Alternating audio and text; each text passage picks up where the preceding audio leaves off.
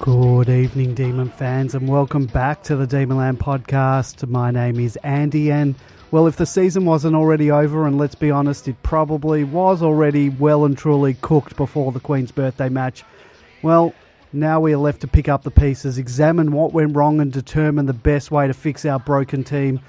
But before we go into the post-mortem, we're going to get straight into the main event tonight. Our guest tonight became a cult hero of the Melbourne Football Club despite playing fewer than 100 games in a career that spanned 5 years from 1987 to 1991. His firebrand style matched his shock of red hair and endeared him to a generation of D's fans. We're talking about the one and only Straubs, the great Stephen O'Dwyer. Welcome to the Demonland podcast, Straubs. Thanks, Andrew. Pleasure to be here. Straubs, Mason Cox gets a lot of love these days, having come over from America, but you did something similar more than 30 years ago because you spent a number of your formative years in the US due to your father's work. Is that right? Yeah, that's correct. I went over there as a young teenager. Dad was working for the embassy in DC. So was over there for about 4 years, and whilst over there I was playing gridiron and baseball and basketball, and because I just loved sport as a kid, and came to Melbourne, started playing footy around 16, 17, because that's what they played in Melbourne was AFL and cricket, so took that up. In addition to those sports, Straubs, it's true that you're also a bit of a gun at rugby, we believe, having spent some of your childhood in New South Wales, obviously. New South Wales, yeah, played union as a kid. So that was kind of my formative years, and then went into the gridiron and then into AFL. Straubs, if we can take you back to your very first game, it was round 4, 1987. You gave St Kilda's Alan Sidebottom an absolute bath. You also managed to get yourself suspended for striking for the first time. It kind of set the scene for the rest of your career, didn't it? Always in good form, but never far from the umpire's notebook. It was probably a bit unfortunate getting suspended in your first game, because you do get a bit of a reputation with the umpires. So yeah, I'd played one game and been suspended for 2 when I came back, and didn't really start off on the right foot. I got suspended again on the first game back and got another 2 weeks. That was definitely meant that I had to be very, very careful. I never got suspended as a junior or reported even, but once back in those days you had to stand up for yourself, otherwise you just got crucified. Straubs, your most famous and probably most costly suspension came in that preliminary final against Carlton in 1988. Tell us a bit about that incident, and did you realise at the time that it was going to cost you a spot should we make it the following week? Well, I can remember the incident. It was Steve Garui was going for the ball, and I came in to tackle him off the ball, and he kind of put his foot out and went low, and I got him a little bit high with like my bicep, I guess. So then, about 3 or 4 Carlton players jumped on top of me and gave me a bit of a hiding. And I came up, and the umpire was there, and he took my number, and at that stage I knew that I'd be in serious strife, because every time I took my number I didn't really get much of a hearing. So yeah, at that stage I was a bit worried, but thought that it might be okay. A lot of people have done less than that before a grand final and not got suspended. So, but unfortunately, we went to the tribunal the night before the Brownlow, or night of the Brownlow, and got suspended for 2 weeks. Went to the Brownlow with the teammates, and they were all on the orange juice, and so I decided that I might have a couple of years to drown the sorrows. How hard was it sitting on the sidelines that day, watching as we got thumped, knowing you couldn't do anything about it? Oh, it was horrendous. I can remember watching the game, and just every time the ball bounced, it bounced into the arms of the Hawthorn players, and it seemed like nothing could go right for us that day. and then going out on the ground afterwards when, as you said, being thumped in record margin at that stage. I felt for all of them, and also felt for them because felt that I'd let them down a little bit. Straubs, you ranked 8th in most reports and 9th in terms of most games missed. Was there a bit of white line fever about the way you played that game, and had you always had that in you in the sport that you played? Always been competitive. So if that's what you call white line fever, then I'd say, definitely. You get on the field and you want to win. Also, what I said before, in that it was pretty tough in those days, and you come in as a 18-year-old kid, and you're playing against the likes of, Mark Lee was my first night game that I played, and they'd kick out the ball from a point, and he'd stomp on your foot and give you an elbow in the head, and then run off and take a mark. So it really was a totally different game back in those days, and one of also having to stand up for your smaller players as well, because you didn't want to see them getting knocked around either. It was part of the Northey ethos, wasn't it, that sort of care among the playing group for one another? Well, that playing group was a very good playing group in that they were all out and to look after each other across the board. So it was part of the reason why we had such a successful team at that stage, was because everyone had each other's backs. You played alongside the great Jimmy Steins to form the competition's most fearsome ruck combo. How do you think that dynamic worked between you two, because you both relished playing the number one role? Well, Jimmy and I had a very fierce competitive streak, both of us, and we started playing 19s together. I won the BNF and Jimmy came runner-up in the under-19s, and from then on it was very much a competition for who was going to get the number one spot. Training was always full of one-on-one sessions where you're trying to prove yourself. But once we were playing, it was absolutely sometimes you got put in positions that, I can remember playing centre forward up in Queensland one time. Never played centre forward in my life, but that was where Northey had decided that, I'd be best suited for the day, and you just do what's best for the team. Tell us a bit about Jimmy the person. Were the two of you close, and did you keep in contact after the footy had ended? Well, Jimmy's obviously a very well respected, and he's done a lot for not only the footy club but also the Reach Foundation. Yep.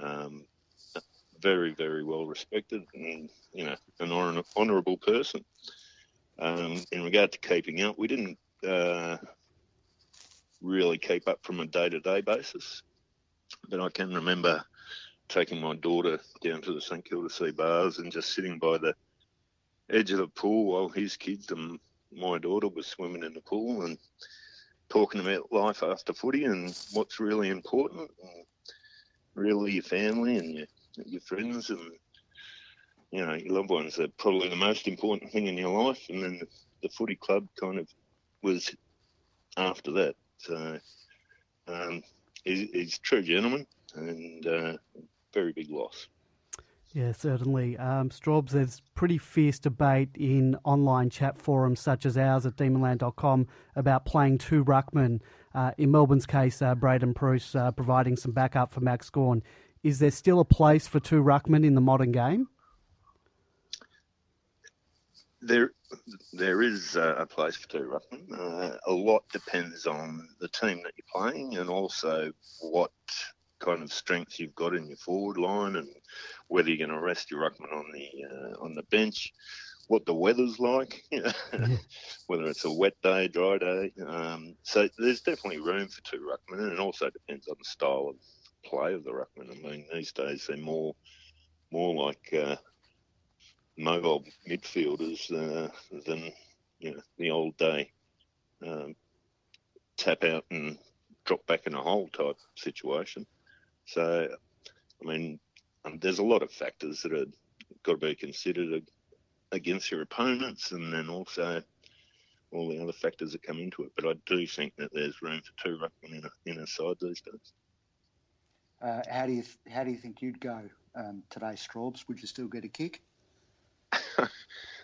That's all, very hard to say. The way that the kids are developed these days and brought up into the game is obviously different to how it would have been developed back in our day. So I guess when your development is done differently, that you're going to play a different style of game as well. So, I mean, did cover a lot of kilometres over a game back in those days. If you were the only ruckman, you'd be on all day. You didn't come off, and you'd be going from centre forward or the forward line right back into the defence when they're having shot for goal and covering all the boundaries. So I don't think fitness would have been an issue, but the style of game is such that it's so intense and that you don't have room to hide anywhere. That's for sure these days. But I don't know. You'd give it a crack and you'd give it your best and see how you went. I noticed that you went to Darwin with a few ex-Demon players to watch the boys the other week. How often do you guys catch up, and is there still a strong bond between all of you? You achieved some incredible things together. Yeah. How often do we catch up? We probably catch up, past players have probably 3 or 4 functions a year at the MCG.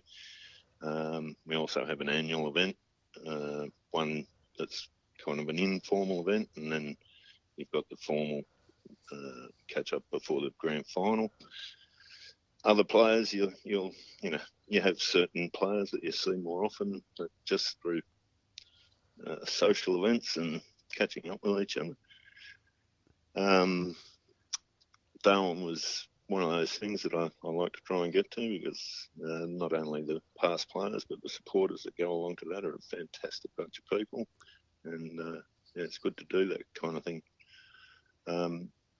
Sorry, what was the rest of the question? It was just how often you catch up, which you've answered, and the bond between you guys. It was great to see sort of Grinter and Hopgood and Stephen Powell and yourself and a few others there. Yeah. It's good to see still being involved with the club.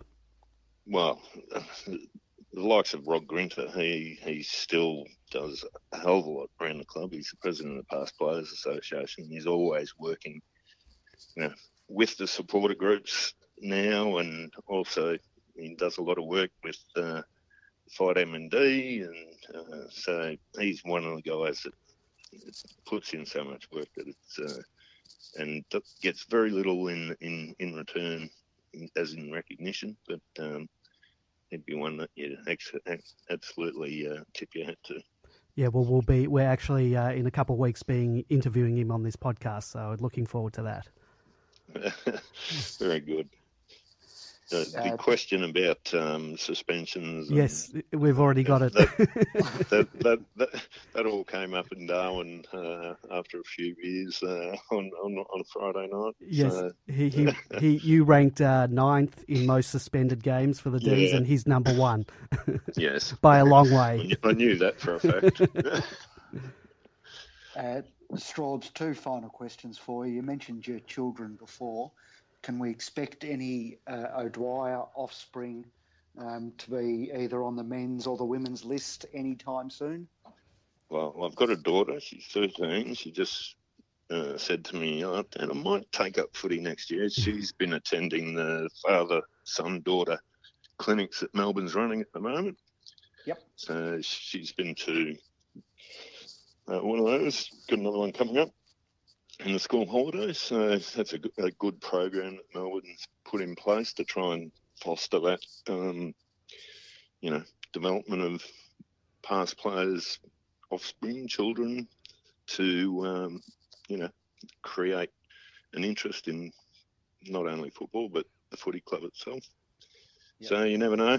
We'll see what happens. And just one last one for you. How often do you get to see the current team play, and what do we need to do to turn things around, do you think? Ooh. It's a loaded one. How often? Not often enough. Because my daughter plays sport on Saturday and rep sport on Sunday, it's sometimes very difficult to cover all those bases and get to the footy. Been to a few games this year, but as I said, probably like to get to a few more. In regard to the current team, I think they've got the basis there. They're competitive enough at the ball. The delivery has been absolutely horrendous over the first half of the year. And I think if they can work on that, there's periods of time where they might play half a quarter where they can actually put it together and deliver the ball to each other, and then it all seems to fly out the window. Yep. I think that's probably their main thing that they need to get back in line. It seems like, rather than having one or two out of form at once, we seem to have half the team out of form at the same time. And we've got some injury problems, but you can't put it down to that. So hopefully we get some more people back in the team. I think also having injuries early in the season doesn't lead to a great preparation for the whole team. So that might have had something to do with it. Hopefully they can string together some decent movement into the forward line, well, really across the whole ground, and start stringing it together like that and get back to where they were at the end of last year. Hopefully 2020 will be a very different story. Yes, we hope so too. Straubs, we just want to thank you for your time tonight. We really appreciate it, and it was really nice taking a trip down memory lane with you. So thank you very much. Absolute pleasure. Thanks for having me. Well, that was Steve Straubs O'Dwyer. Thanks again to Steve for giving us his time, and grapevining wasn't that was nice to hear from someone who we grew up watching week in, week out. Look, as you said in the intro, a bit of a cult hero, Straubs. I didn't realise that he'd played so few games, under 100. I guess he's such an enigma. He cast a big presence over the club. And also now joining us as well, able to string, unlike Tim Smith, he's able to string two podcasts together in a row. Super Mikado, good evening. How are you? Gentlemen, and just like Tim Smith, I was a mature recruit and maybe delisted at the end of this year. You might be. Thank you for having me. Well, boys, where do we start with this match? Look, obviously the stats don't tell the story. The scoreboard does, but once again, we had more disposals. We smashed a team in contested possessions by nearly 30, had 17 more clearances, 2 more inside 50s, 1 less scoring shot, and still managed to lose by 40-odd points. Yeah, it's hard to believe. We were within striking distance early in the last, really. It was 2.5 goals, I think, at one stage. So, having said that, at no stage during the game did I feel like we were going to really win it, even though it was there for the taking. Collingwood kicked inaccurately early in the game in the first quarter. The score could have been much greater at quarter time. Having said that, they then, I think, kicked 9 straight for the rest of the game. So the curse of opposition teams kicking very accurately against us continues. Yeah, we talked about that last week. The our scoring accuracy is a joke. I think we had our scoring efficiency was 32% to 65. The accuracy, nine after half-time, it was 9 straight to 4 goals 10. After quarter time, it was 12-3 to 6-13. I thought early on their inaccuracy, they could have been a lot further up, as has happened a few times to us this year. But this accuracy in front of goals, it certainly has not helped us. Super Mikado, thoughts? Yeah, you said we were in striking distance in the last quarter, and you're quite right. But unfortunately, the way we're attacking this year, 2.5 goals may as well have been 25 goals, because there was no chance in hell we were going to run them down. But to be honest, that was such a forgettable loss that I'm not even dwelling on it. Obviously, I'm dwelling on it a bit because we're talking about it tonight. But we didn't get anywhere near close enough to make it a disappointing defeat, and we didn't get anywhere near thrashed as much as we deserved, which would have given us something to come on and tip tables and swear about. It just kind of, from the moment that we botched the first centre clearance, and it went straight to a Collingwood player 10 metres in front of an opponent, and even though he missed, but the moment that happened, we just floated along for the rest of the game. It was almost like they were just happy to run May and Lever through a training drill and keep the margin down as much as possible. There didn't seem to be much interest in throwing the magnets in the air and seeing if we could actually find a way to get back in the game. So, like I said, very forgettable game. Come back in a year and ask somebody what happened in this game, and they will not be able to tell you maybe more than one or two things, like Jeremy Howe getting done for the free or something like that. No one will remember anything else that happened in this game. Can I just go back to something you mentioned then, Super Mikado, which was the very first act of the game. Clary won the clearance. He had oodles of space, and he handballed to a stationary Max Gawn. And for me, that summed up the season. Oliver was at fault on that occasion, but they've all done it. They all do it. And, I mean, as I say, it sums up the season. I can't for the life of me understand why it's going on the way it is. It's just like they want to make it someone else's problem. Well, and that probably looks like that. It's probably realistically, it's just the obsession with playing on at all counts. But it just ends up looking like just a desperation to take the ball away from me and send it anywhere, that it's not my issue anymore. Yeah. I just can't fathom that a player like Oliver, who was so aware of his time and space last year, seems to be so far off the boil with it this year, to not have that presence of mind to know when he has to give it off quickly and when he's got more time. I think it comes down to that game plan of that chaotic game plan that just doesn't seem to work for us, but they keep persisting with because it's not working. I mean, and a lot of people were critical of Clary that he's too quick to give off his handball, doesn't realise that he has the space. But that handballing to stationary players, and it wasn't just him. We seem to handball to stationary players or players that are completely under the pump.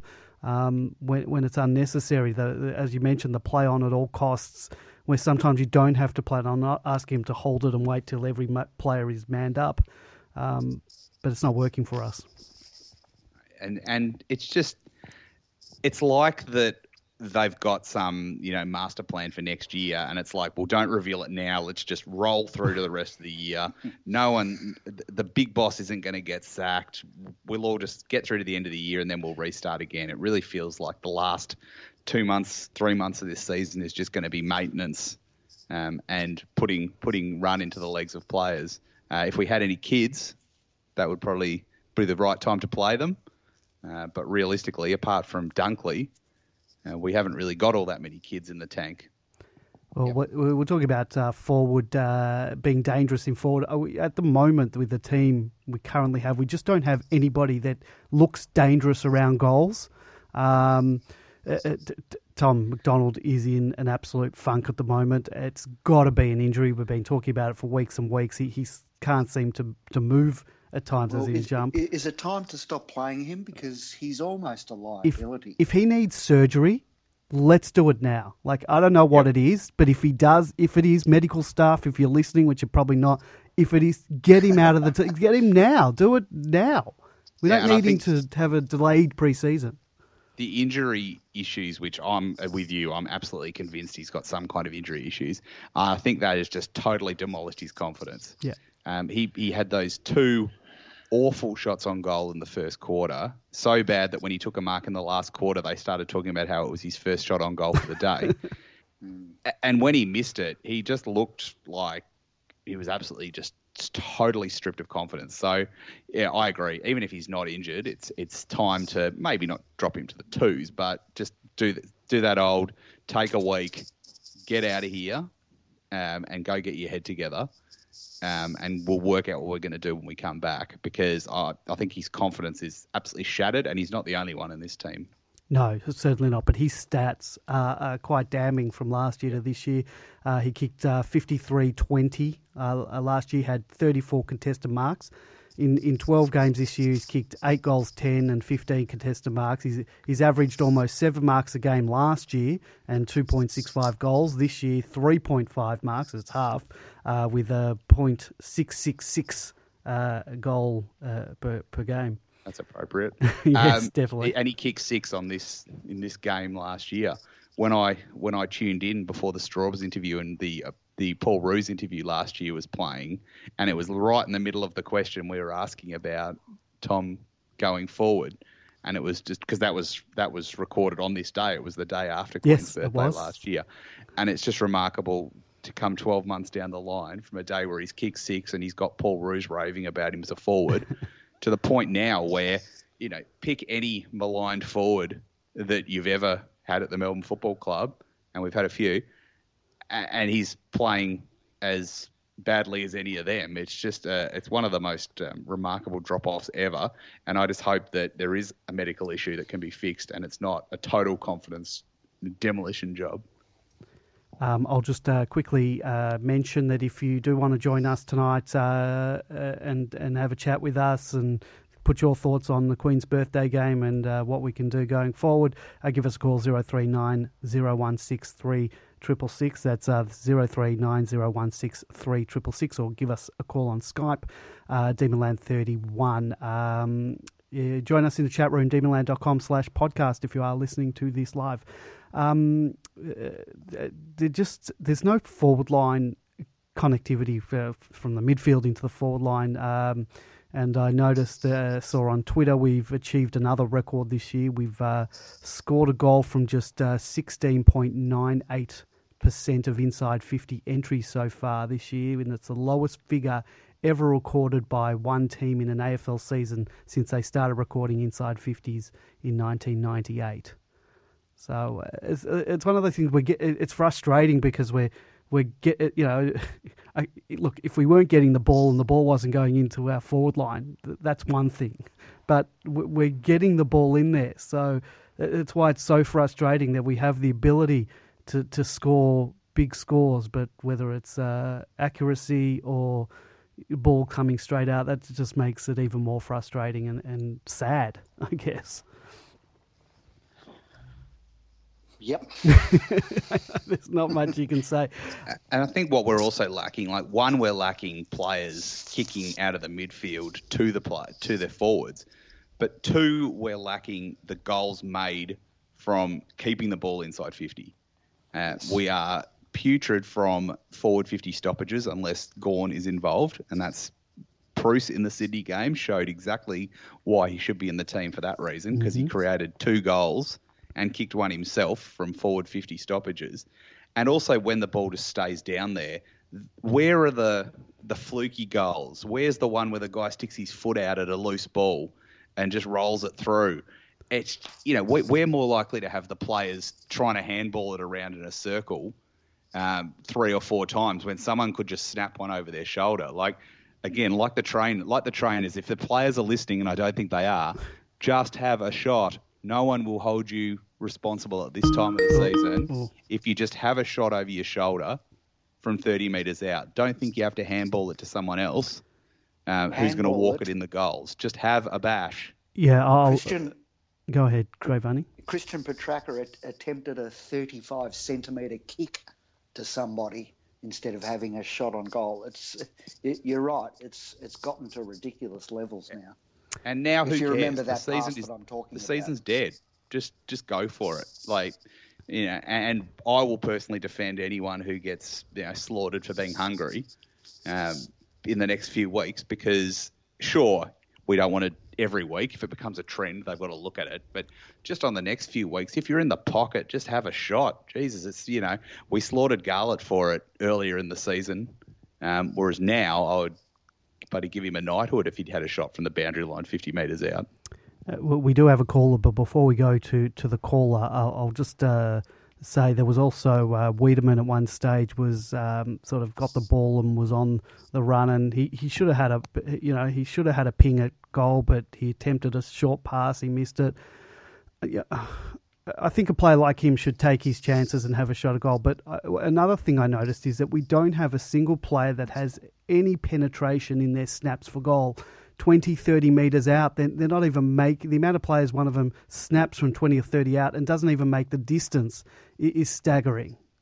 Yeah, and there's never another player in the square. No, it always goes into that if they did fail to make the distance, we at least get a contest out of it. We'll take our caller now. Good evening, caller. You're on the air. Who are we talking to? It's D. Zephyr, gentlemen. How are you? Oh, good day, D. Zephyr. How are you going? Yeah, not too bad tonight. Keep up the good work, guys. Thank you. Have you recovered from the Champions League defeat? Great whining. I don't want to think about it too much. But fair enough. The game, we're let's on the back foot 19 seconds in. Yeah. Like being a Melbourne fan. Let's talk about the Melbourne defeat then, shall we? Yeah, basically wanted to talk what you fellas just touched on. Instinct.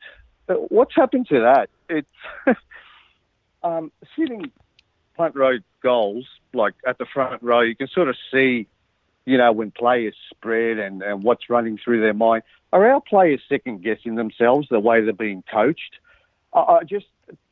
You mentioned Petrarca's 35-centimetre pass, Garlett not having a set shot. Tom McDonald led from the goal square into the pocket, and Garlett passes it to him. Why aren't they backing themselves? It's really frustrating, and I don't know what the problem is. Confidence is part of it. I think they're just bereft of any confidence at the moment, because that surely can't be the team rule, and if it is, something's got to change. Also, in the first quarter, Collingwood were really, really switched on. They attacked us early, and what I saw was their players just 100% commitment to get to the ball first, smother our kicks, tackle us. We lifted our work rate. Our work rate became better as the game went on, but Collingwood were just at us. And now, to those that have played footy, when an opponent run past you, your first instinct is to chase them. I saw, not that our players weren't chasing, but it looked like our players were directing fellow players down the field where they should be standing, rather than just chase the bloke. If you don't get him, you don't get him. Are they worried about mistakes they're going to make for games and are just willing to, put the responsibility on someone else like you touched on?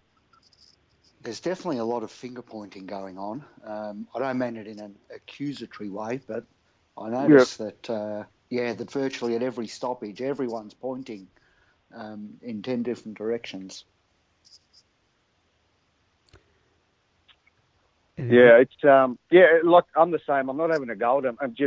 Is that that's been drilled in them? And the players that are pointing are basically trying to lead the rest of the boys.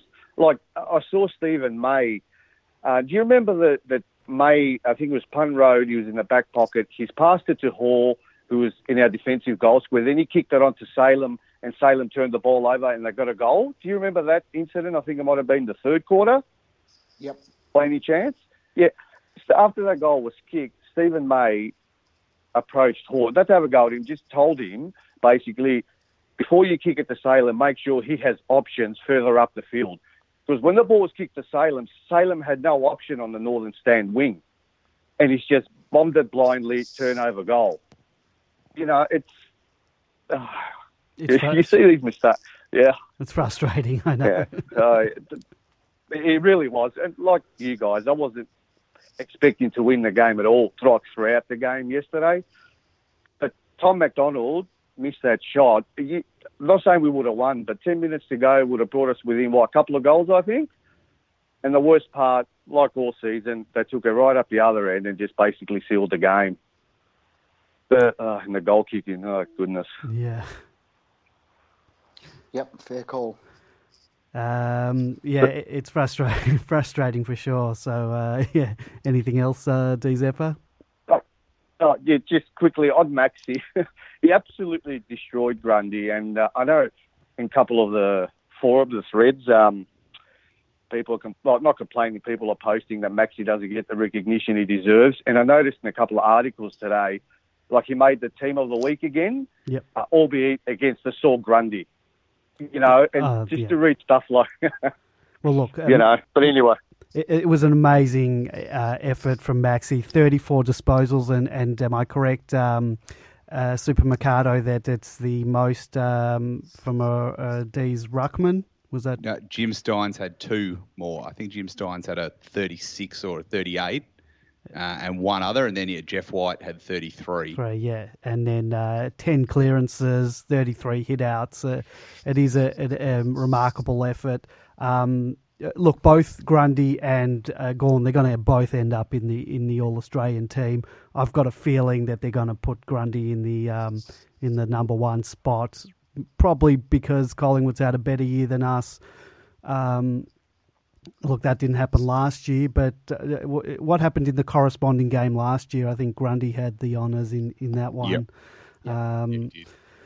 I've got a feeling Grundy's going to get it, but Maxi has been colossal this year, especially in playing in the team he's played in.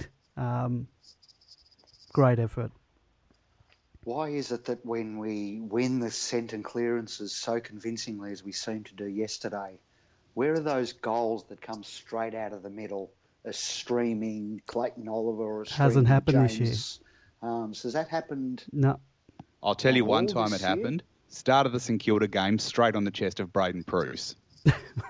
Well, that brings us back. Never picked again. That brings us to selection issues, and we won't talk about the selection for the next game. But are you perplexed? Why do you think Pruce isn't getting a game? Do you think it's maybe they think he doesn't have the tank to play? What is it? I've been screaming for it. I know Super Mercado has. Grapevining, I don't think you have been as vocal for it. And I don't think he's going to be the difference, like having him in the team. But I think George on the outer summed it up really well, that whenever Max went off, we had to take, and particularly because Tim Smith wasn't there, we had to take one of the forwards out of the forward line into the ruck, and then at even one stage, Wiedemann went into the ruck, and Tom McDonald was off the ground at the time with Max. It left our forward line just desolate, basically. So we're sort of screaming out for that guy. I'd play him at the moment over Tommy Mack. Well, I just want to find out why we recruited him. I know exactly why. If Max Gawn went down with an injury. Yeah, and then he played one, and we did speak about how it was ludicrously hot, but he played one pre-season game and was almost dead by half-time. Yeah. So it's like, if he's not going to be able to play 4 quarters, then what's the point of having him as the backup for the guy who always plays 4 quarters? What I also want to know is, Tim Smith was a late withdrawal with the flu. When did they know that? When did the flu come on? Because if it didn't come on after 2 p.m. on Saturday... Why did we take Stretch and Wagner out of the Casey game and not take Bruce out of the Casey game? It had to have been to understand after. this, because then you got a tall forward going out, and all you could replace him with was a defender and a midfielder. What's the rules in terms of the holdover player? Can they play someone that played in the twos? I mean, I know it's probably not ideal considering they've played a full game of footy. I don't think so, because I know that happened about 10 years ago with a North Melbourne player that came straight out of the twos, straight to Etihad Stadium, and I think they've put the brakes on that. But look, I think after the Casey game, bad luck. Like, if something happens after that, then that's just bad luck for the team. But it's like last week with Salem. If he was kind of hit and miss, then why didn't we have a similar player in the tank ready to go? And it's the same thing again this time. And there's probably a case to say we could do with one less tall forward, and not that it worked this time. But I just think that now, like, let's be realistic. The season is shot. I said this last week. It's even shotter now. Or let's find out if this guy's going to be any good. I don't know if he's going to be any good. It could be, miss excitement, and he could come in and do absolutely nothing. But let's find out why we recruited him. I bet you he's not on a 1-year contract. So are we going to use him next year, or are we just going to sit him in the reserves all next year and run Max into the ground? I don't understand why he would not get a token game somewhere. Grapevine, you seem to want to say something. And why have any tall marking forwards at all if you're going to kick to Charlie Spargo on a lead? The amount of times that we kick to a small rather than the talls, it drives me crazy. Kicking to a contest to the smallest player on the ground. It's happened a few times. D. Zephyr, any thoughts on Big Prusy? Well, from the small sample we've seen, there's a bloke that's got a bit of instinct. Like his goal against the Swans, grab it out of the ruck, snap, goal. And then I believe the week later, didn't he kick a 55-metre bomb on the run against the Saints in the first quarter? Yeah. One of his 2 for the day. There's a guy backing himself, or we've got others, like the kick into Spargo. It's just, there's a player, I'll get rid of the ball, hopefully he marks it. I'd give him a go. I watched him 2 weeks ago against Werribee for Casey, and they predominantly used him in the ruck and forward. Now, the game that was televised the other day against, who did we play, Collingwood, I think he was in the ruck, went forward, and also they dropped him back for 2 of the quarters in patches. So his work rate looks like to be getting better. But just bite the bullet, give him a go, see what he produces. At least if he's got to fight 2 blokes, like Tom McDonald and Wiedemann they'll be fighting all season, they might just, bump him out the way with his body and create some kind of clearance for the little fellas. It just amazes me how our forward line's so crowded compared to the opposition. Did you notice Stevenson starting on Frost in the first couple of bounces? Frost is quick, but before Frost got knocked out, Stevenson just burned him for pace. Kind of like we used Hunt out of the goal scorer a few times, from a centre bounce. I just love the big fella in there for the next few weeks and see what happens if it was up to me. Yeah, exactly. There's no harm now in giving it a go. And I think he also probably brings a bit of aggression and presence to the forward line as well. Whereas now there is absolutely nothing frightening in any way about anyone in our forward line. At least he's the chance of crashing a pack or, doing what he did in the pre-season game and just picking a Richmond player up and just throwing him on the ground. Just a bit of, a bit of aggression, a bit of oomph to that forward line. Because at the moment, it's terrible. It's, approaching 2013, 2014 levels of scoring. It's below 2015 by about 3 points a game. It's just, if they think they're just going to carry on like this and everything's suddenly going to come good at some point, I think they've lost the plot, because the forward line, apart from Melksham, is not where we're waiting to get players back. And I think he's absolutely vital. But at the same time, that's not going to help the overall scenario. Binman has just noted in the chat room that our kicking is frightening, and it is frighteningly bad, and it's incomprehensible. I'm not saying we were the most skilled team last year, but the drop-off in skill level between last year and this is just astonishing. Yeah, I have to agree. The disposal across the ball, whether it's by foot or hand, is woeful, and it's certainly even not helping us. Straub said it, yep. So, But is there something to be said for the over-reliance on contested ball being king for the last couple of years? It's like if you were playing a video game, like the slider on contested ball has just gone all the way to one end and everything else has been forgotten. And now the last couple of weeks, we've actually won the contested possession, but we lack, unfortunately, you can win contested possession till the cows come home, but if you don't score, everything else is wasted. So it's like they've just got this deep-seated obsession with contested ball, and last year we got away with it, and this year we're not getting away with it because we're not scoring. So there needs to be another focus on, the very important part of footy, which is kicking a score. We don't have as many injuries as we did have, but you mentioned Melksham, and I believe we are missing him. We're missing Vandenberg, but it looks like he's not back anytime soon. And I guess we're really missing Jeddah as well, but also not back anytime soon. Now that Lever's back and starting to show, as he did as the game wore on, really good signs of getting back to good form. We can probably cover Nev better than we can Melksham at the moment. The Melksham loss really hurts. I don't think the back line's got anything to be,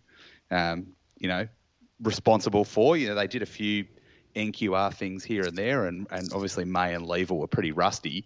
But, God, you could have Stephen Silvani and Chris Langford down there, and you're not going to defend 57 points every week. No. So I think they did a pretty good job given the ease the ball was coming in there with. And Lever and May, that was good signs for next year, I reckon. We hopefully are going to at least go into next year with a solid defence, but we're not going to go in with a defence that can defend kicking scores of 57, 60, 65 every week. No.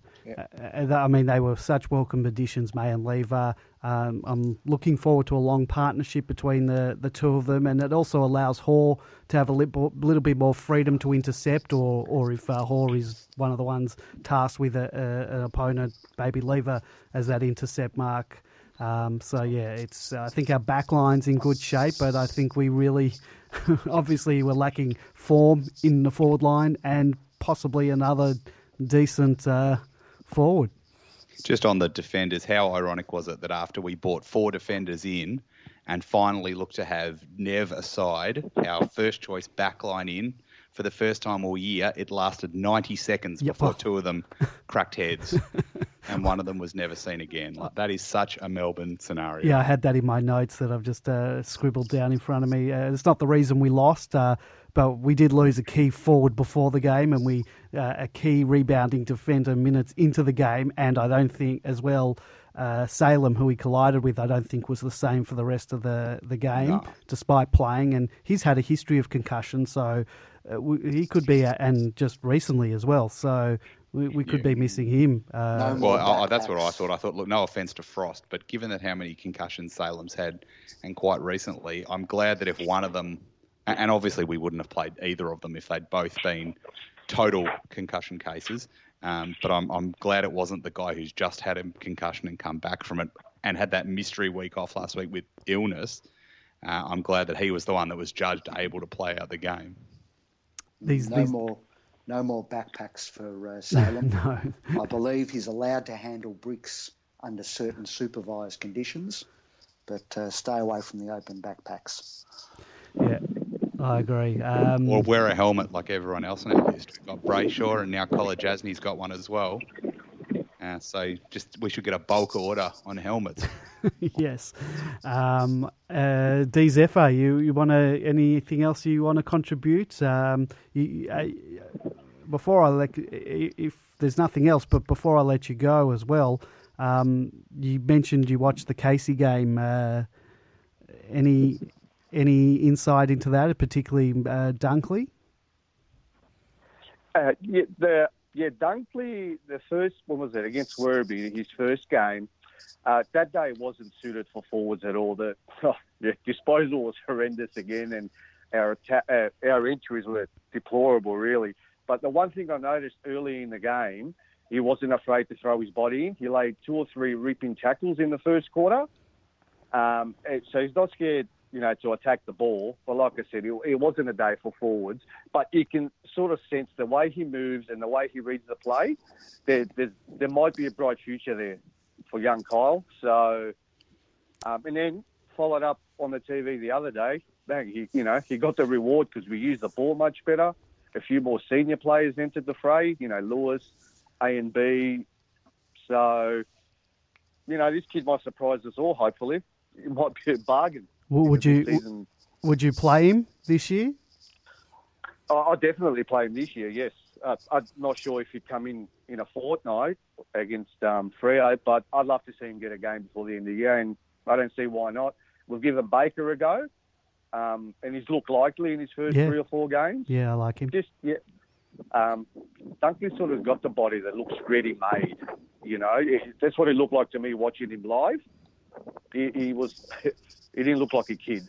So we might have snagged a beauty there, fellas. You never know. Who else? Because I didn't watch the game on TV the other day. Any of the other guys that have played some senior footy that you'd get back within the next fortnight? Truce, I would.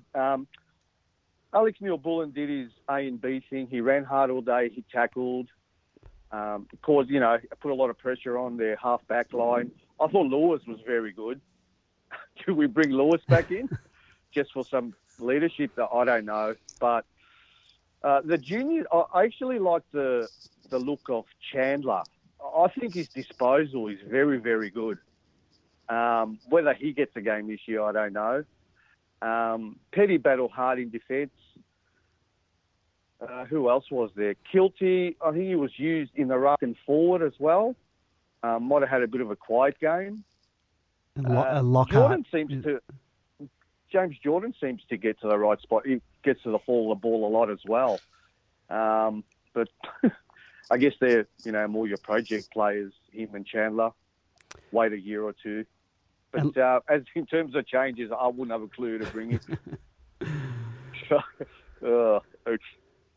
It depends which way they want to go. Yeah. They want to blood some kids. All right. Anyway. All right, D. Zephyr. I won't keep that. Thanks for your time, fellas. Much appreciated. Not a problem. Thanks for joining us. Cheers. That was Demonland poster D. Zephyr. Thank you for joining us. Clary brought up his 2000th possession. I always have trouble with that word. Interesting to see the breakup of kicks versus handballs with him. Of his 2,000 odd possessions, he's had 643 kicks and 1,370 handballs. And so he's the second fastest to rack up 2,000 disposals. Greg Williams, 71 games, and Oliver was tied with Chris McDermott on 72 games to bring up that total. But their percentages are more, Diesel had more handballs than kicks, and actually Chris McDermott did as well, but not like Clary's one-sided It's starting stats. to even up, though, this year. He's definitely kicking the ball more this year than he did last year. I almost think he, at times, and we've said this before, that his handballs are too quick for the players. They don't see it coming at times. Well, he's the perfectly suited person to just get rid of the ball game plan, because he often does sort of sixth sense moves where you wonder how the hell he even knew a player was there. But there's only so far you can get with that if everyone else is down in form. And look, I don't think he's been in great form the last couple of weeks. He had that one killer quarter last week.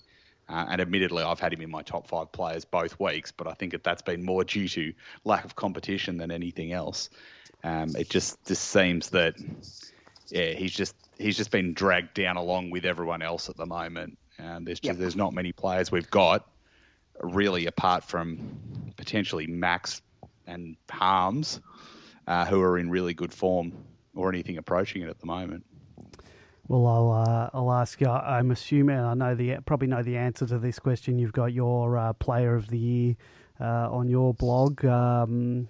who I'm assuming it's a one horse race. Same with the Demonland Player of the Year. I've got Max out by 14 votes on Harms and Oliver now, so that's on a 5-4-3-2-1 system. That's almost 3 full best on grounds that the other guys will need to make up. So it's taken, I think this is the 16th year of this award. This will be the first time it's ever been won by a ruckman if he holds on. So Max didn't win it last year? No, it was Oliver, I think. But yeah. you'd think I'd know that off the top of my head. But well, in the Demonland Player of the Year, Max is almost got a 40 lead with a 6-5-4-3-2-1 thing. But we also have three people giving those, randomly selected each week, giving those votes. But he's out by 40, and I can't see him losing that. It was Oliver over Gawn by 13 last year in the final tally. Another milestone brought up, and not a happy milestone brought up, was Nathan Jones cracking the ton of most losses at a single ground. He's brought up 100 losses at the MCG. Yeah, probably slightly unfair to him considering only one team played there till 1965 and only 2 teams played there till the 80s. But still, I think the one to keep an eye on is the all-time most losses, full stop. And that is? Cade Simpson is currently 8 behind Kevin Murray. Yeah. And Nathan Jones is currently 21 behind Kevin Murray.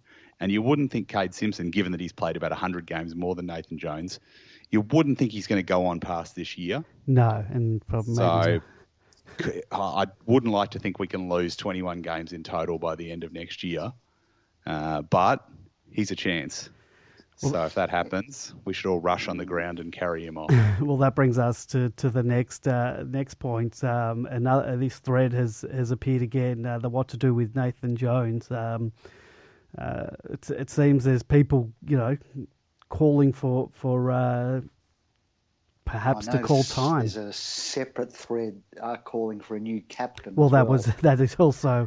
Are they all mixed together? No. Yeah. Well, there's the what to do with Nathan Jones. There's a lot of people who sort of think the game's past him. That's weird again. There's a couple of threads that are real again. But we can talk about the captains. Would you go for new captains next year, boys? I'm playing devil's advocate here. Do we go for someone like Max straight out, or do we keep the 2 we got now? I'd be very surprised if Jones is captain again next year, assuming he plays on another year. I reckon he will likely put his hand up and pass it on, whether it's Jack on his own or they appoint another co-captain. Not sure. And I think it's really the question is, apart from Max, who else would you have? No, I think if someone single is going to get it or join Jack Viney, it's going to be Max. There's no one else. I don't think. I think you could maybe add some people to the leadership group, perhaps a lever, but I don't think anyone's going to take captaincy ahead of, say, Jack Viney, Max, or Nathan Jones if he does. Because I remember Nathan Jones did say in an interview he'll always put his hand up for captain. I don't know if, unless he sees the writing on the wall that he might not be, unless he's told that he might not be getting gifted, not that he gets gifted games, but if he's in a Jordan Lewis situation next year, he might step aside, but... Yeah, I can't say. I've got a question for Super Mikado. Is it not true that Greg Healy was once dropped while he was captain? I'm not sure. I know he captained our award-winning 1993 Reserves Premiership team. Yeah, I'm not sure about that, but I know Brad Green had to be the substitute once when he was the captain. That was a pretty sad moment, having to run through the banner in a green vest. Did they have to run? Slowed down at the last minute so someone else would go through before him. Did they have to run on the ground with a green vest even to start the game? I don't know why, but they had him go through the banner. Wow. Okay. I don't know if they had to, but they did, and he sort of just slowed down a bit. at the end and just let everyone else go through. That was against Richmond post 186. Wow. But yeah, I'm not sure about Healy. I haven't heard that before, but it's not to say it didn't happen. There was one name I was forgetting when I was saying you couldn't have anyone else as the captain. Nev. Now I'm not saying he should be, but just as far as elder statesmen go, he's one I wasn't thinking about. So the leadership group this year is actually, it's only 4 people. Yep. It's only Jones, Viney, Gawn and Jetta, which I still think is a good thing despite what's happened. You don't want to be like that situation a few years ago when we had about 10 players. We had a quarter of the list was in the leadership group. But I would be interested to see if they do just add a couple more after this on top of these guys, knowing that Jones's time is coming up and Jetta's time is on the, he's getting towards coming up. Do you get your guys like Harms and Lever and people like that? Do you start to grooming them to be the next generation of captains? Yeah. Obviously, Viney on reputation and effort and presence is someone who's up there in that conversation. But on performance this year, you wouldn't say that. I'd rather he concentrates on getting his game right than having the captaincy dumped on him as well. At least on his own, potentially sharing with someone, but certainly not on his own. Another thread that reared its ugly head again was the "Is Goodwin the right guy?" thread. Lot of people on Demonland and I've seen on online on social media not happy with Goody. People don't think our game plan is up to it. I can't see them doing anything yet.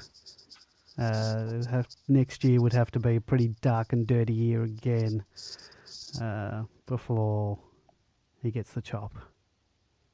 Yeah.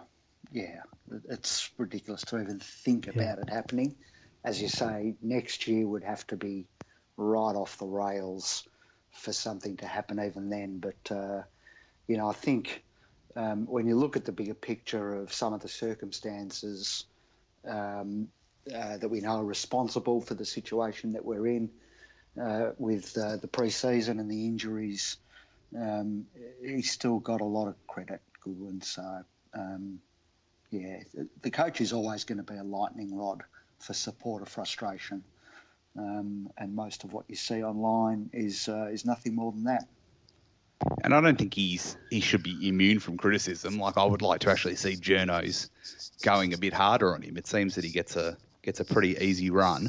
But at the same time, if he's not the right guy, nothing's going to happen this year. I think that some people live in a fantasy land where, last week we talked about the finances of why we're unfortunately tied to having to play these games in Darwin.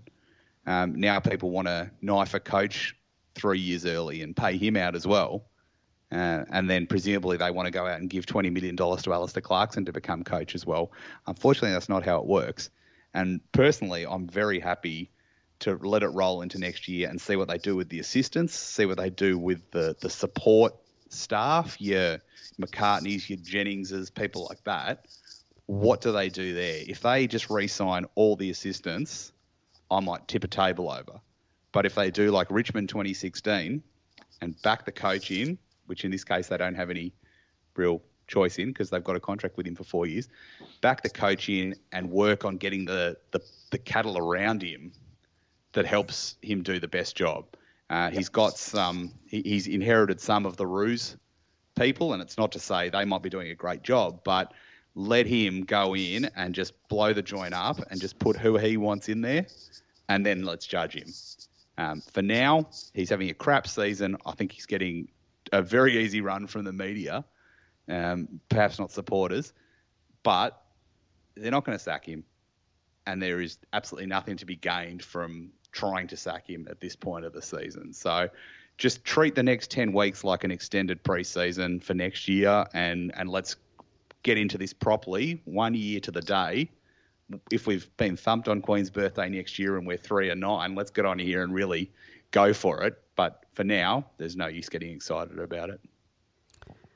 Yeah, there was I think if he was at the end of his contract, if this was the last year of his contract or even second last year, might be a different story. But yeah, I agree. I still think even if he was in the last year of the contract, I'd still give him a contract to next year, end of next year. Hopefully with fit players, hopefully with a off the ground team that's changed and moulded more to what he wants. And I just look at Richmond. It's not to say we'll do the same as Richmond, but they could have sacked Hardwick. But they backed him in and they fixed the core around him. They harnessed their best players to do much better things with what they did off field, and they got the results from that instead of doing the traditional Richmond thing, which would have been to nuke the coach, go back to square one, nuke the coach again in 5 years and never win a premiership. So I'm more than happy to back him in, but it doesn't mean I'm not going to complain about what he does at the same time. I think there's definite questions over the game plan. There's questions over the motivation of the players, but nothing we do from the outside perspective causing chaos and trying to sign up EGMs and stuff like that to bloody sack the board and everything. That's not helpful. So let's just wait until next year, keep your powder dry, and then go bananas from next year. And just remember how close Richmond came to exactly that kind of boil over not long before the premiership. They had that rogue group that wanted to take over the board. I can't remember the name now, but they were led by that Focus on Richmond. Unfortunately, looked a lot like a key figure from the Second World War. And look, it didn't eventuate, but it shows, that was pretty close to the year that they ended up triumphing in. Yep. Yeah, and after we beat them on Anzac Day Eve the year before, I remember I was almost in tears on the train of laughter listening to their fans ring up the much loved and sadly missed Finey's Final Siren and going off chops about, I'm cutting up my membership, I'm never going back, sack the, if the coach doesn't get sacked and all that. And, sometimes that's not going to come off. Backing the coach is not going to work. But even Collingwood, they didn't have that because there was almost like an obsession with looking after Buckley because of who he was, apart from one of my mates who's a Collingwood fan that absolutely hated his guts as coach. But they stuck with the program, and eventually they've come out of last year a strong team still. Whereas we've come out of last year, we got one game less in the season than them, and we've just free fallen. I don't think it's worth throwing the baby out with the bathwater yet. I think wait till next year and start doing judgments then. Yep, agree. I don't know whether we need to look at changes for next week just yet, because there is no next week, but the week after. A lot of people saying Jeff Garlett should never play for the Melbourne Football Club again, and I want to know who's in what camp on this podcast. Look, it's a tough one. I was a big fan of Garlett when we got him, and his first year, I think when he kicked 40-odd goals for us. Last year, obviously, was a big disappointment for him.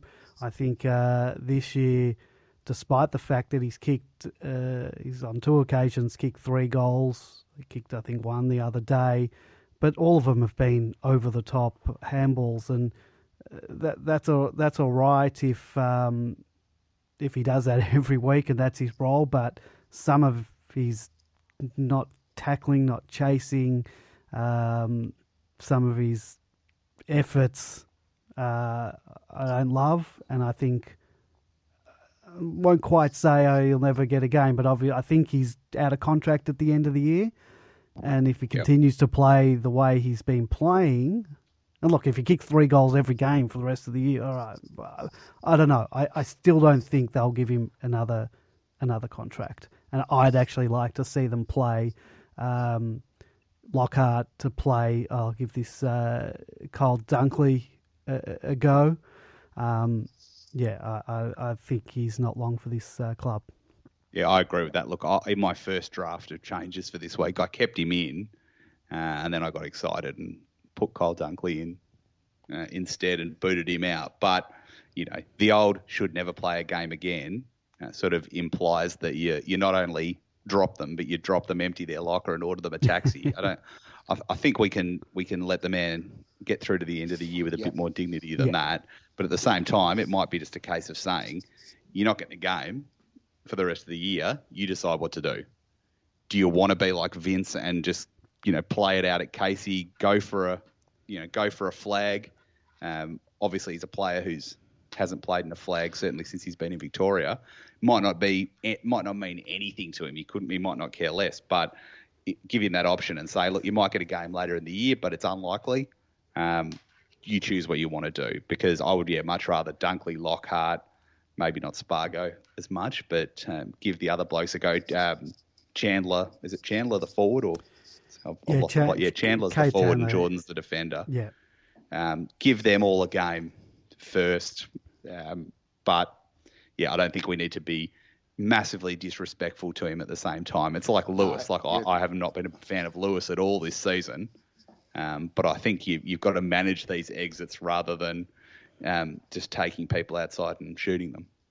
Yeah, no, I'll take that back. It probably did come across a little bit harshly, and I do acknowledge his efforts probably up until the midway point of last year is when it started to turn for him, because he actually started last season in pretty good form from memory, but as Bin Man has noted, he doesn't like the contest particularly much at the moment, and it's very noticeable. Yeah, and as we discussed last week, it's, do you want to set the standard amongst the group, or do you want to just buy a couple of goals every week? Like that goal he kicked, the only goal of the first quarter, that was a really good move. The genesis of that was the great kick by Petrarca, I thought. It really kicked to his advantage. But does that pay off the contests that don't get made? I don't think it does. I would like to see Hunt has got the speed. Potentially Hunt's the guy standing down there in the forward line. The question is whether he's got the nous to turn his opponent and run off towards goal. I'd like to think he has. And again, I'm willing to try that. I'm willing to try that for the end of the year. I just don't. I think everything we do now should focus on round 1, 2020. Yeah. Look, I think if Garlett did kick 3 goals a game, then I'm happy to keep him in. But as soon as the goals dry up, there's not much else. No. So yeah, and that's what you got to do. You got to have you got to either do goals or something else. And there's been a couple of games this year where McDonald hasn't kicked goals, but he has been good around the ball. Whereas this week there was no goals, and he pretty much couldn't get near the ball either. So if you're going to be a forward, you've got to have a secondary thing that you can do. Otherwise, you're just taking up space. Yeah. I thought the club, what they did with Brad Green and his boys was really nice. Nice little touch. Brad on social media seemed to be really touched by it, and the kids seemed to really love it. So I thought that was a good thing for the club to do. Absolutely. Yeah, sad occasion. Really, really sad. Yeah, it was good to see the smile on the kids' faces and on Brad. The kids got a kick out of it. So, yep. Good to see also a lot of Brad's former teammates and, of course, his former coach, the great Neil Danaher, all attended the funeral too. So good to see the club getting around him at this time. And speaking of Neil Danaher, I'm absolutely in awe with the guy. I love all the videos we saw in the lead up to the big freeze. It's just fantastic. You just can't imagine what he's going through, and it's great that they've raised so much money and awareness, and it's a really great. It's a really great thing that they're doing with the big freeze, and I really hope that we continue on with this in the next couple of years as well into the future. No matter what sort of ends up happening with Neil and the beast that he's going through. So, yeah. And he's a new grandfather too, so that's good news. Yeah, it was. congratulations. Do you think there should have been the lineup of the big freeze, the slide thing? Should have been an ex-Demon, I thought, in there, considering obviously not a big deal in the scheme of things. But I thought there should have been. We should have gotten someone to cheer on down the slide. The whole slide thing felt a bit flat as a tack this year, I must say. Like, I don't know if it's just sort of been played out. It like, might obviously, be that. it's a good cause, so certainly not knocking it. But if it wasn't for I thought Nick Rewalt, the Freddie Mercury gimmick, that was best on ground. Yeah, but apart from great, that, yeah. it was kind of, how many times can we see people go down a slide? We need to have them do something else. We need to bring back Hogan's Heroes and have them take speckies on Russell Robertson. But it's all for the good cause. So certainly not knocking the cause, but it just felt like the crowd, maybe because it was the Pies home crowd, and we'll pin it on them. Let's talk about it. Just didn't seem too excited. Did you feel you were all at the game this week? Did you feel like we were in enemy territory, perhaps being even interstate? We were severely outnumbered. Very few Demons around me up in the top deck of the Northern, and walking in and out of the ground. Well, I left a little bit early, I've got to admit, so plenty of Demon fans on the way out, but not many on the way in, certainly. And I think, just going quickly back to the slide, I think that's part of the reason it lacks the energy, is because it has to happen so early. It's done to a stadium that's sort of, barely a quarter full, so it's up against it on that front too, I think.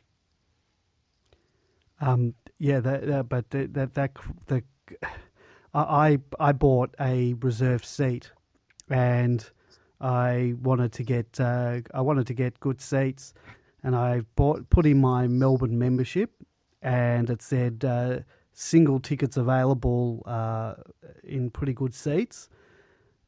So I purchased it. I had great. I was in M15, so I'm on the opposite side of the ground, lower level, so opposite side and down from where I normally sit. But I just assumed I would have Melbourne supporters around me. I was put in an area, despite the fact that I used my Melbourne membership barcode to buy the ticket, in reserved seats. I was given the spare seat that hasn't been sold to a reserve seat Collingwood supporter. So I was sitting effectively Grapevine, sort of like where we sit, where it's all Melbourne supporters who have their set seats in their Collingwood section. So everyone sort of knew each other around me, and I was getting dirty looks. And that's pretty poor. I left after quarter time. I went upstairs to the top level of the southern stand because I didn't feel safe. You're not the bloke that lagged that Collingwood fan out for excessive cheering.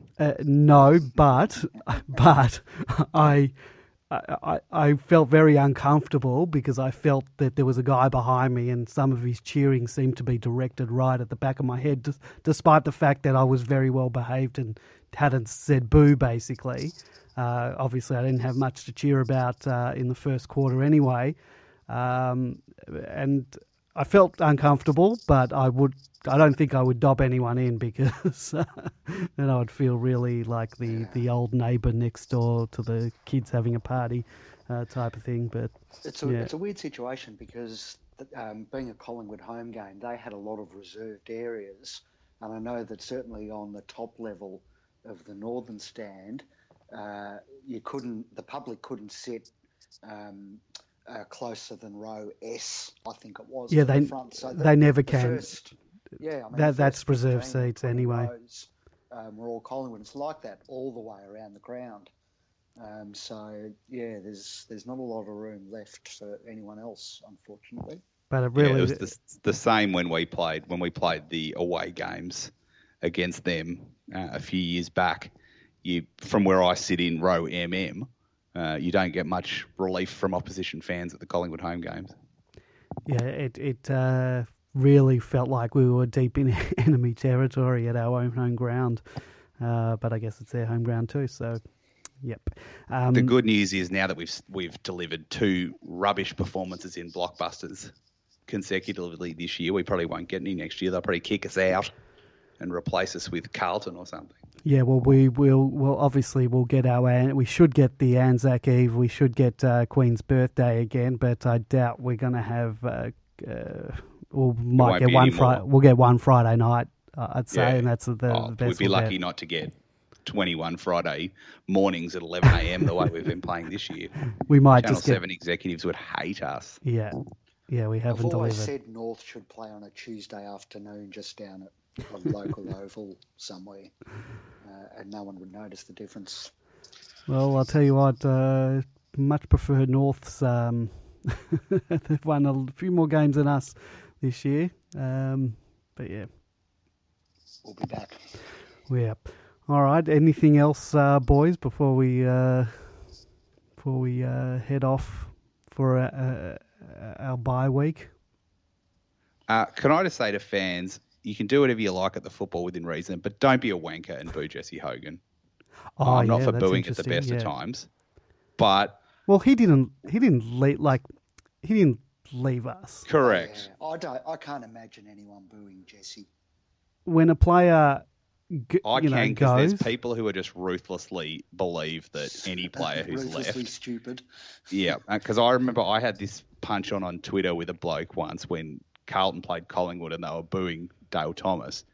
And it was like, in 10 years' time, you will be crawling on your hands and feet at a premiership reunion to bow to him for winning you a flag. And now, in the twilight of his career, he hasn't done anything. He's just playing for the opposition team and you're booing him. Are you mental? And it's like, no, that's just what you do. You just boo players when they leave your team. And it's like, I can't handle those people. Now, if he goes and does a Tony Lockett, Peter Caven style shirt front on Marty Hoare or something, fair enough. Yeah. But I can't. I guarantee you someone will, but probably the saving grace will be there will be no one there, so you won't hear it. Or you might hear it. It might be one bloke and the whole stadium will be able to hear it. We could hear in the GWS game, we could hear the umpires from where we were, so it's not crazy. I remember going to Melbourne under-19s matches with you, Andy, and Whispering Jack in the, what would have been early and mid-'80s. And certainly it didn't matter where you were in the ground, you could hear Slug Jordan from inside the coach's box, that's for sure. Voice ringing around the stadium. The days of the under-19s, bring them back. We had a good team going around in the thirds then too. They're the ones that graduated into finalists eventually. It was interesting to hear Straubs talk about him and Jimmy competing in the under-19s, being very competitive with each other all the way back then. I didn't realise... I sort of knew Jimmy sort of came through there, but I didn't realise Straubs did as well. That was good to hear. Just some housekeeping. Next week we will be having a show because we're going to be interviewing former captain David Neitz on the show. So I'm looking forward to that. Former captain, Hall of Famer. Is our leading game, isn't he? Yep. And leading goal scorer. And next most losses on the MCG. Yeah, I was looking at that list before. He's 80 or something. Maybe we won't ask him about that one. No. We won't bring that one up. And then the following week we'll be interviewing Rod Grinter, who does have a record, a huge lead in most suspensions, and I don't think anyone will ever catch up to him. Because you'd think they'd be booted out of the AFL these days with a record like that. While we're talking about being booted out of the AFL, we mentioned last week about the people ejected. Do you think it's getting a bit ridiculous what people are getting kicked out of stadiums for? Do you think they're being a little bit too precious? Can I just say I hate Matt Nichols with a passion. Yep. And I can't. It was either the Geelong or the Hawthorn final. He officiated in last year and destroyed us. So I've got no love for him. But there seems to be a bit of debate about what was said to him. And in my eyes, one of those words is fine and the other's not. So if it was called a flog, I really don't think that it's an issue to call an umpire a flog. Do you think be allowed general terms of abuse like that?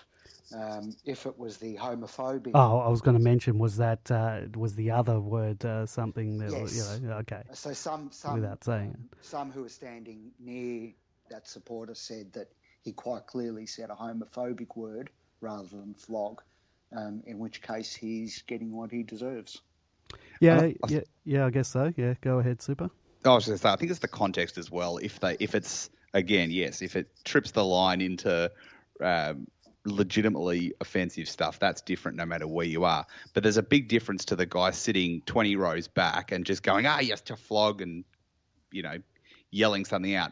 To the people who are hanging over the fence, hanging over the railings now, the picture of him is he's basically standing on top of where the umpire's walking out. Yeah.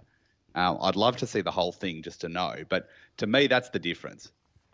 If you're screaming over the fence into someone's face, there's a big difference to that. Like if he'd said one thing in his seat versus another thing, hanging over the fence, red face, screaming at the umpire with spittle coming out of his mouth, that's a lot different to me. So I think it is going to get a bit over the top, although at the same time you have to wonder how much of these people are pouring it on the security guards and not accepting their own behaviours as a consequence. But I think where we need to take a stand is the people who are just like violently offensive and aggressive at games. And where Channel 7 has something to answer for this is every single time there's a contentious decision and they cut to someone in the crowd doing their block, often kids sticking the finger up and people screaming abuse at the umpires. Why do we show that? And that never gets mentioned. Like, why do I care that some bogan in the crowd doesn't like a decision? That's not what I'm watching the footy for. I think they need to take a step back and not just instantly cut. And it happens watch a Friday night game.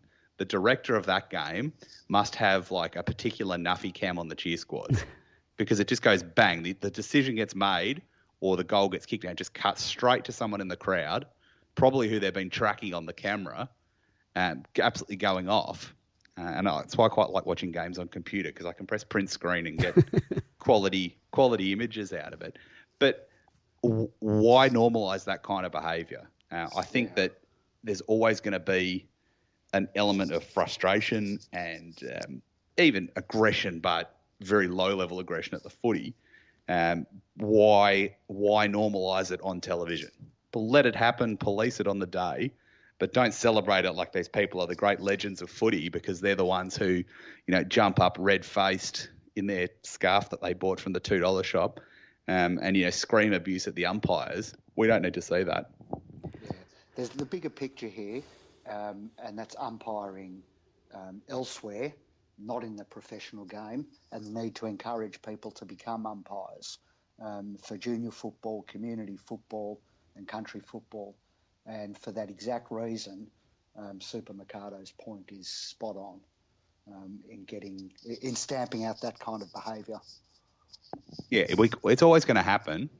Like most things that are unpleasant, it's always going to happen, but we don't need to draw attention to it.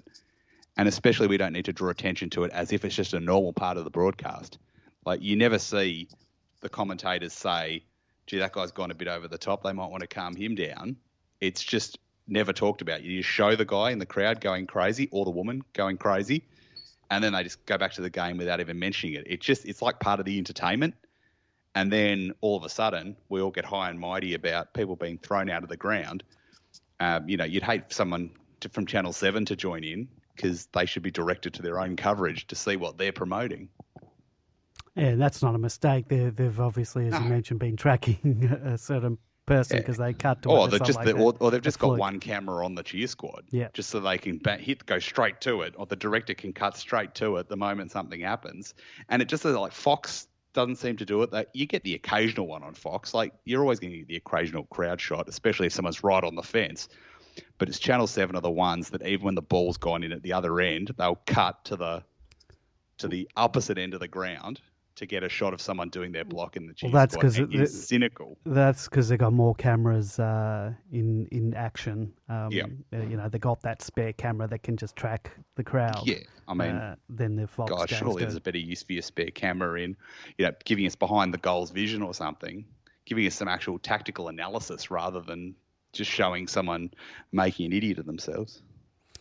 Yep, well, I tend to agree with that. Super Mikado, you want to plug any of your stuff before we go? Speaking of making an idiot of yourself, we've got a new post up on demonblog.com today about yesterday's game. That's a lengthy post. It touches on next year as well. And you can also visit demonwiki.org for all your historical needs. If you want to read about the 1993 Reserves Premiership, you can do it on there. And you can follow me on Twitter at demonblog. I went to. I was trying to find some photos of Straubs, and you only had one on your website. Quite a low quality headshot of him. There's not many photos of Straubs on the internet. It's only a couple. I'll have to look through the gallery. I'm sure there's got to be a couple more. I was also looking for. I've actually got 11 images of him. Oh, you do? I couldn't. 11 live images. Yep, but there's only one on the actual profile. Okay. But if you want low quality images, by Christ, I've got low quality images for you. Some of the lowest quality, print screen jobs from old editions of The Age on microfilm that you'll ever see, and I think 3 of them are him coming out of the tribunal. Very nice. Well, I'll put the link in the chat room. I noticed you've been doing a deep dive into the 70s on Twitter, and anyone who doesn't follow Super Mikado, it's at Demon Blog on Twitter. It's worth a follow. There was something. A coach you've been wanting more information about. You want to talk about that? So 1976, we almost made the finals under Bob Skilton. 1977, we went right through the floor. He got the sack, or he left, decided to resign, and they replaced him with Dennis Jones, who was a ex-premiership player. Came straight off the committee for 1978, and that was it. He only managed one season, so he was almost the 1970s Mark Neild, and he did some bloody bizarre things. At one point, he made the team go back into the rooms after they'd lost to Footscray, and I think it was their 8th loss by 10 goals within about 15 weeks, and he made them sing the song after they lost. We don't know the reason. Was there anything in that article? It just kind of suggested that they wanted to keep the players' spirits up, which really seems bizarre to me. Yeah.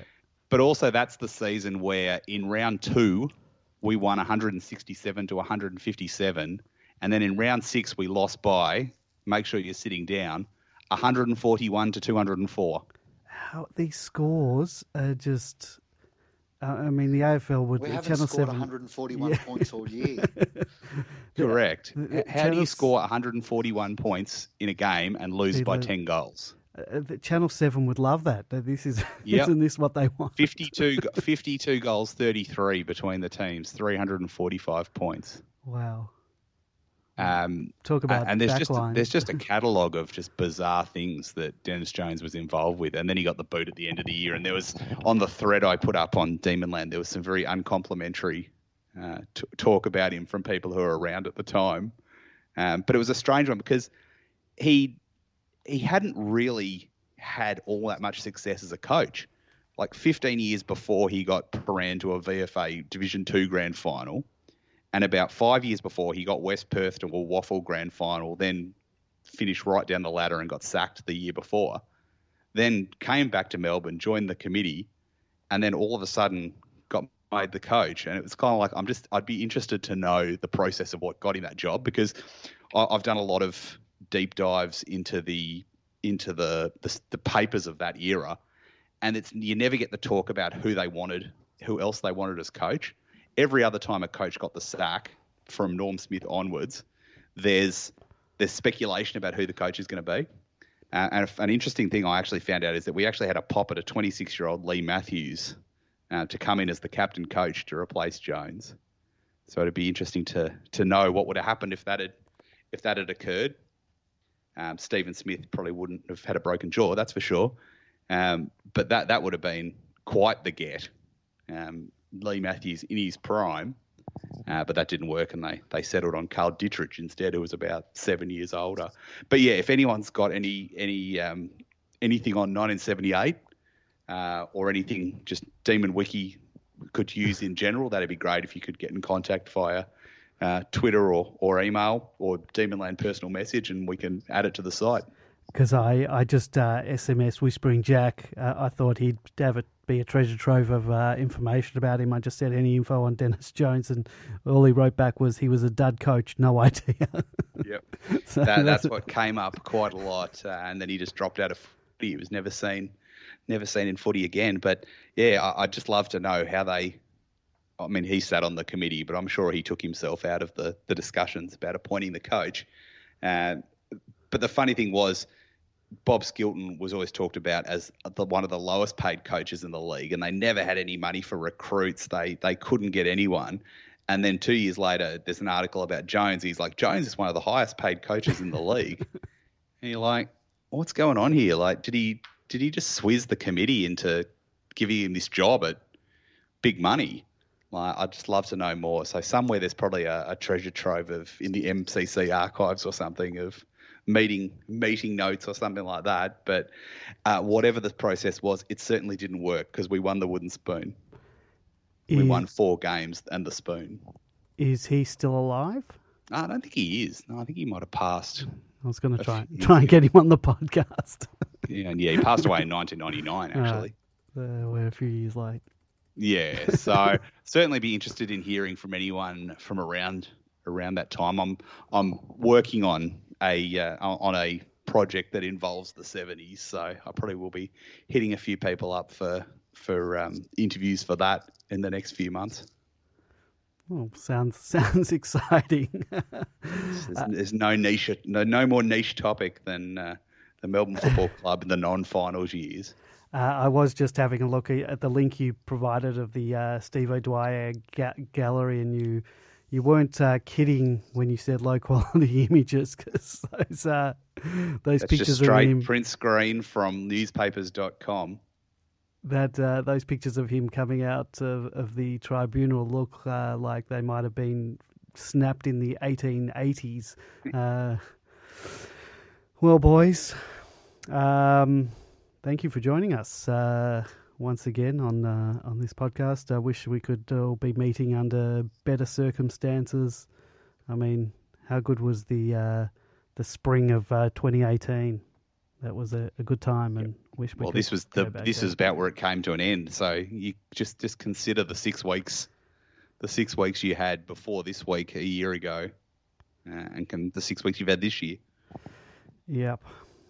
It's been a terrible year. All right. Well, we'll be back. We'll be back next week with an interview with David Neitz, and we might do a little bit of chat about obviously the changes going into the next week, and I don't know if there's any point in doing a wrap up of the year so far, because there's nothing really to talk about. So anyway, we'll be back next week with that interview, and go Demons.